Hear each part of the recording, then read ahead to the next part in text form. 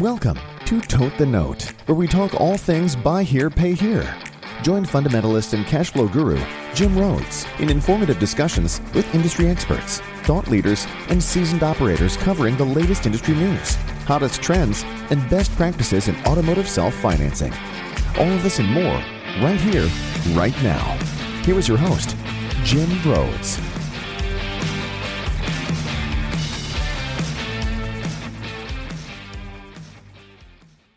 I'm pleased to have with us today Jeff Clark, and I'm your host, Jim Rhodes, with the Octane Group. Jeff is somebody that I've known for about 4 years, I think, Jeff, when you and I first met. And I've had occasion to I know a good deal about what happens at his business. And I've shared with him that he's going to be the one to talk specifics today. If we talk specifics, I can share with our listeners in particular that among the reasons I reached out to Jeff to include him is I know that a lot of dealers, especially those that are new to the business, need to hear from folks like Jeff, because here's a guy who came out of banking and chose to be in the buy here, pay here business. So we're going to spend a minute talking about that. And then we're going to talk about kind of his experience, because I can say about Jeff's operation that I can't think of one, Jeff, that I've ever seen that's more consistent in its results and more efficient. You guys just really run very consistent in your performance, your volume of sales. Collection efficiency runs very consistent. So I just think, people should kind of pay attention to what Jeff can share about his experience and what he brings from business and from banking into the buy here, pay here business. So Jeff, let's just start with that. Tell me about your banking background and kind of how that led you into buy here, pay here. Sure. Jim, thanks for having me. I appreciate it. So I'm a 25-year commercial banking person. Started with NCNB and Humacall. Worked my way up through the ranks of commercial banking, went all the way through a couple of their mergers. And in 96, met a fella and we started our own community bank called Southern Community Bank and Trust, and ran it until we sold it in 2012. And it was a nice community bank that grew from 8 employees in one branch to a little over 400 employees in a $2 billion commercial bank serving about 9 counties in North Carolina. And we serve small business. And the small business is really all we've done. You know, my strength is lending. I like to lend money. I like to go out and see all the different kind of businesses there are. And that's just what was fun. So when we sold the bank, we had dipped our toe into the buy here, pay here business about 10 years before that. We opened our own subsidiary. And we bought paper. We bought paper from buy here, pay here individuals, had a good team running that for us. And we love the margins. The margins in this business are much different than the ones in the banking world. So we put a little more capital and a little more risk and enjoyed that. So when I exited the banking world in 2012, we started Hometown Auto and Credit. Decided because of Ingram Walters, a good friend of mine, he was very involved in the buy here, pay here world. He helped walk me through that with a couple other good people and got me started. So I'm definitely not a car guy. I'm a banker that came at it from a different angle. I'm more on the money margin side than I am the car side. And this is year 8, and I'm still learning the cars, that's for sure. I get it. Listen, I stepped into the car business in 95, and I still don't think of myself as a car guy. So I fell into the finance side of it and have been here ever since. So I get that part. So let's talk a little bit about like what your experience has been now that you're in buy here, pay here, like some likes and dislikes, maybe some challenges. Yeah, well, the number one challenge of getting in this business is capital. You never have enough money, especially when you're getting started. I thought I knew that getting into it, but when you're growing and you're just growing like crazy, I was doubling my business every year for 6 years. It just takes a ton of capital. So that was really hard. But the only reason I survived it was my banking background allowed me to have the resources of people and knowledge that could help me get the funding and help keep me going. So that was a big surprise. Buying cars is a lot harder than you think. That's challenging. And managing the portfolio on the collection side gets more important every year, and doing that right and finding the right team to do that, and then keeping the cars running. The real most important thing in this business is to keep the people on the books, keep them paying, and keep them happy. Right. And that's tough. That's a tough part of the business. It really is. So you guys must adopt some sort of approach or philosophy that you bring to the collection side of what you do to help keep customers on the books. Can you share some of what you've adopted that way? Yeah, my ACV is a low ACV. It's under $5,000, so that's on the lower end of the scale. And because of that, friends of mine say, Jeff, your cars are long in the tooth. Yeah. And to get them to go 36 months, you're going to have to really work. So we have a much larger service shop than normal. We sell a car and it has a problem. We bend over backwards to keep it running and to keep it going. Because, the simple philosophy is if it needs to be fixed and they can't afford it, we need to help them afford it, find a way to, put a side loan in place if we have to. Because if not, it's going to be a repo and we're going to have to fix it anyway. So let's try to keep the customer in the car, not lose an account over, a $500, $1,000 bill if it's within reason. So we work real hard to keep them in the car. I watched you say that and it rolled off your tongue easily, but I don't think from my perspective in the industry, how hard that concept is to grasp for a lot of people. They just never get introduced to that, and they don't recognize the benefit that can be had by supporting the customer afterwards through whatever that side notes or whatever program they put in place. You're right. If you choose not to support it, you're going to end up with a lot of cards on your back row, right? So, yeah, you really are. And we didn't start our reinsurance company with the warranty and vehicle service contract until, I guess, year 5. So we're in year 3 of that. And that's been even a better boost for us. Now we've got a much more straightforward approach to helping those customers. With us managing the warranty and managing the claims, we can be a lot more flexible and really help the customers and, ultimately keep them in the car. Sure. Good. Yeah, I can just say that, Jeff's results in what we call collection efficiency, and we don't have time to go into explain how that math works, but from an efficiency standpoint, they collect very, very well, consistently getting the money in the bank. And that doesn't mean you don't experience some charge-offs, but the portfolio that's live, right, is active and is performing. And so that means you don't carry a lot of dead contracts, so that means you collect well on the portfolio that is active and healthy. The criticism that I get from my 20 group is that I probably charge off a little fast. We work hard and we just don't let customers get very far behind. But our philosophy is that we're going to do everything possible to keep them in that account. And if we do that, then they need to do their part and make their payment. And if they make their payment, they'll be so surprised at how well we'll take care of them. But if we can't come to a resolution, we move quick and we don't carry many debt accounts at all. We just can't. Very good. Yeah. You can't afford to. You don't want your asset list to be polluted or diluted and give you a false sense of the health of your business. So yeah, I'm with you on that one. Can we talk about marketing? Because I know your business, you guys are also very consistent. One thing, you're very consistent in your ACV. You mentioned the numbers, but you don't deviate much from that. Your model is your model, and you pretty much stay in that lane in terms of the type of car you carry and where you price it, et cetera, right? No, I was just going to say on the marketing side, then, how do you keep your volume so consistent? Like, can you give us a sense for where any ad spend that you have, like what's the pie chart look like? A certain amount going to social media, a certain amount into TV? How do you kind of split that up? So from day one, I've had the philosophy to try a little bit of everything and trying to figure out what works the best. And what worked 8 years ago is different today. 8 years ago, the magazines were big, the magazines that are in all the restaurants and the convenience stores. And we got out of those magazines during COVID. And I can tell you, we got back in them 6 months ago, and we need to stay in them.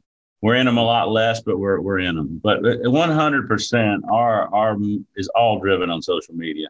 And we've gone through about 6 companies that say they can really understand and help you. But we're with a new group now that has really, really proven to me that if you find somebody that understands buy here, pay here, not just auto, understands buy here, pay here, they understand who our customer is, and they can get those dials set up just right, which I can't do in Facebook and Craigslist and all of the hot spots out there. It really helps. So, but we're not perfect. No, we have our ups and downs. We had a great month last month. This month's been terribly slow. So we're turning the dial, seeing what's going right, see what's going wrong. And I try a little bit of everything.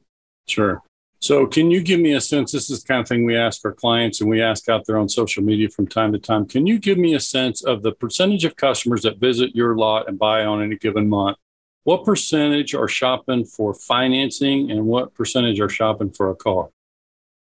I'd say 80% are shopping for financing, They're coming to 20% you. for a car. Yeah. Yeah. They're coming to you for credit and Coming financing. to me for credit and financing because, we're the lender of last resort. These people, unfortunately, just don't have the credit to go anywhere else. And they know that by the time they come to us, they're just like, what can you do to help me get a car so I can take care of my family, take my kids to school, keep my job, get a better job?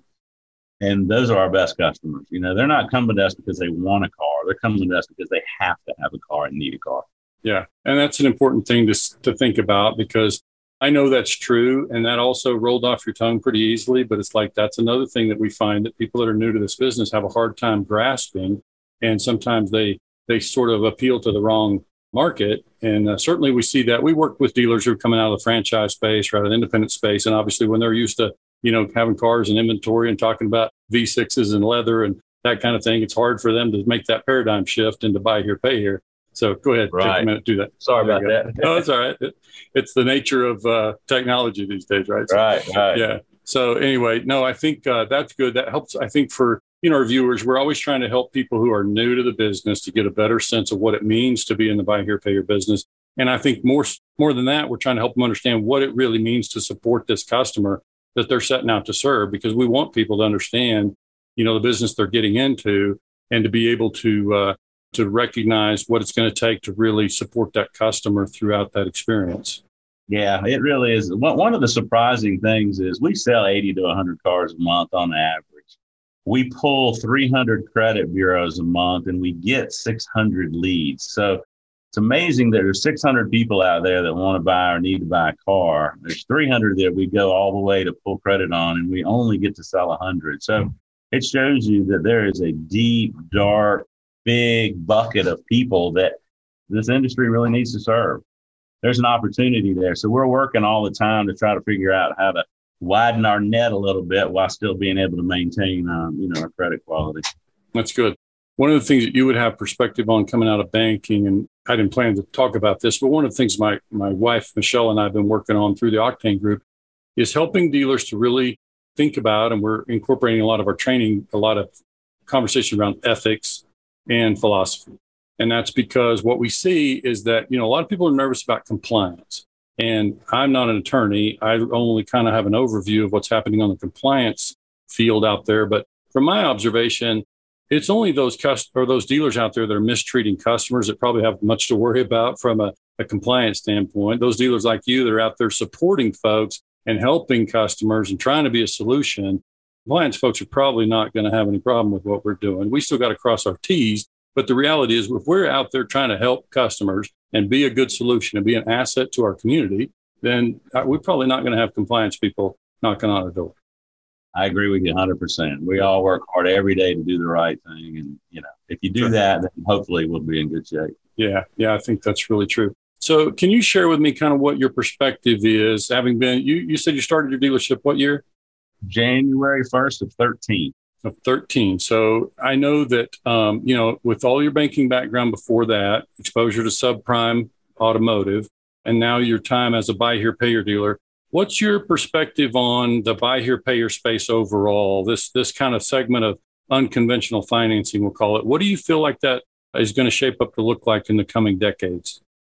I think in the next 10 years, unfortunately, the amount of people in America that are going to need buy here, pay here is not going to dwindle. It's actually going to grow. The cost of cars is through the roof. Everything's more expensive. Financing is going to be harder and harder. Well, the business is good today and interest rates are as low as they've ever been. The average interest rate through the last 70 years is about 8%. Prime's at 8%. So we are so far below that, so that when the interest rates kick up another 2 or 3 points in the next 5 years, whenever that's going to happen, it's just going to make it even that much harder for the average person to get a conventional loan. So I think that we're here to serve customers for a long time. There's going to be great opportunities there. Nothing's better than for us to bring a customer in, have them pay us perfect for 3 years, and then be able to go and get a conventional loan for their next car. I mean, that's a win. Sure. That's fantastic. And we call those our hometown heroes, and nice. Love them, which is great. Excellent. So I'm guessing you also, though, have a fair number of customers that have been on the books with you for most of your time in business. Oh yeah, absolutely. We have one gentleman. We're only 8 years old, and he's on his 9th car with us, which is fantastic. Yeah, and he's paid us great. He's fantastic, and multiple cars. People get used to coming where they've been treated well, and hopefully we're doing that with a lot of customers. And when they come back, it's great. Oh, I can tell that you are. I'm going to guess he's referred some folks your direction as well. Yeah, he sure has. I picked up a referral program from a friend of mine at another dealership that if you give us 9 referrals, on your 9th referral, I give you your car for free, no matter where the balance is. Yeah. And I have a guy that's actually, he's up to 7, so he's getting ready to get a free car. How about that? Yeah. I love it. He's out looking for folks right now. Yeah, sure is. Yeah, that's great. So I wanted to add my perspective on the thought about the outlook for the industry. I've been asked over the years to write, or kind of give my own outlook on buy here, pay here. And my answer is really boring. Like I just tell them, my sense is that our business is going to stay the same. And what I mean by that is that I don't see the need for unconventional financing going anywhere. I think folks are going to need that help. And the reason I say it's the same is even if the stock market changes and interest rates change, economy takes a big swing, the reality for you and me in the buy here, pay here space is we're already kind of funding all of the customers we can afford to fund, right? And so, for the most part, the dealers are out there looking for capital. And the exception, obviously, with the really big groups out there that are operating on really cheap source capital, their spread and things could change for them. But for dealers like you and folks I work with out there in smaller communities, they're already funding all the business that they can afford to fund or taking all the risks they can afford to take. And so I think, my experience is it's just probably not going to change much. No, I agree. I agree. Yeah, I just don't see. I'm not worried about it, going away or shrinking. There's plenty of business for everybody to go around. Yeah, I said, mode of transportation may change. We may be financing, some sort of airborne vehicles, or it may be Shetland ponies. I don't know which direction it's going to go. I just know that people are still going to have a need, and there's still going to be some credit challenges out there. And so I think our space is really just probably going to remain about the same, as far as I can tell. But sound like you share that perspective. But yeah, this is great stuff, Jeff. I appreciate you making time to talk. I think, like I said, Jeff's an example of those kind of dealers that we like to see out there who are treating customers right, enjoying the benefit of that. He's built a really nice, big, healthy business. And I didn't ask you about growth. What's your outlook about growth? Are you feeling like you want to grow? You're going to stay in your lane? Where are you thinking? Yeah, I'm really where I want to be. Really just maintaining the portfolio is really where I'd like to stay. I'd like to grow a little. I'm where I want to be, and I'd like to grow just a little bit. But I tell you, it's hard just to keep the portfolio flat these days. It's just tough. That portfolio, that's one of the surprising things. It really starts turning as you shorten the term, which is great because it generates a lot of cash, which is all that's great. But, I'm going to grow slow. I'll grow slow. I won't grow a whole lot the next couple of years. Sure.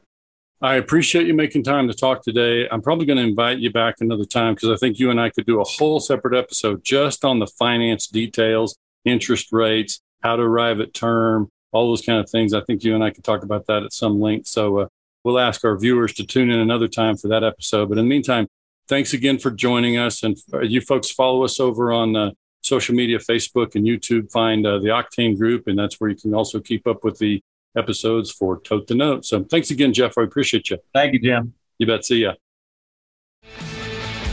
That's all for this episode of Tote the Note, your partner in growing your BHPH business in the most significant way. After listening to these BHPH tips and tricks, it's now time to leave a rating, subscribe to the show, and share it with your friends. Visit octane.group/podcasts for more information. Thanks for listening, and until next time.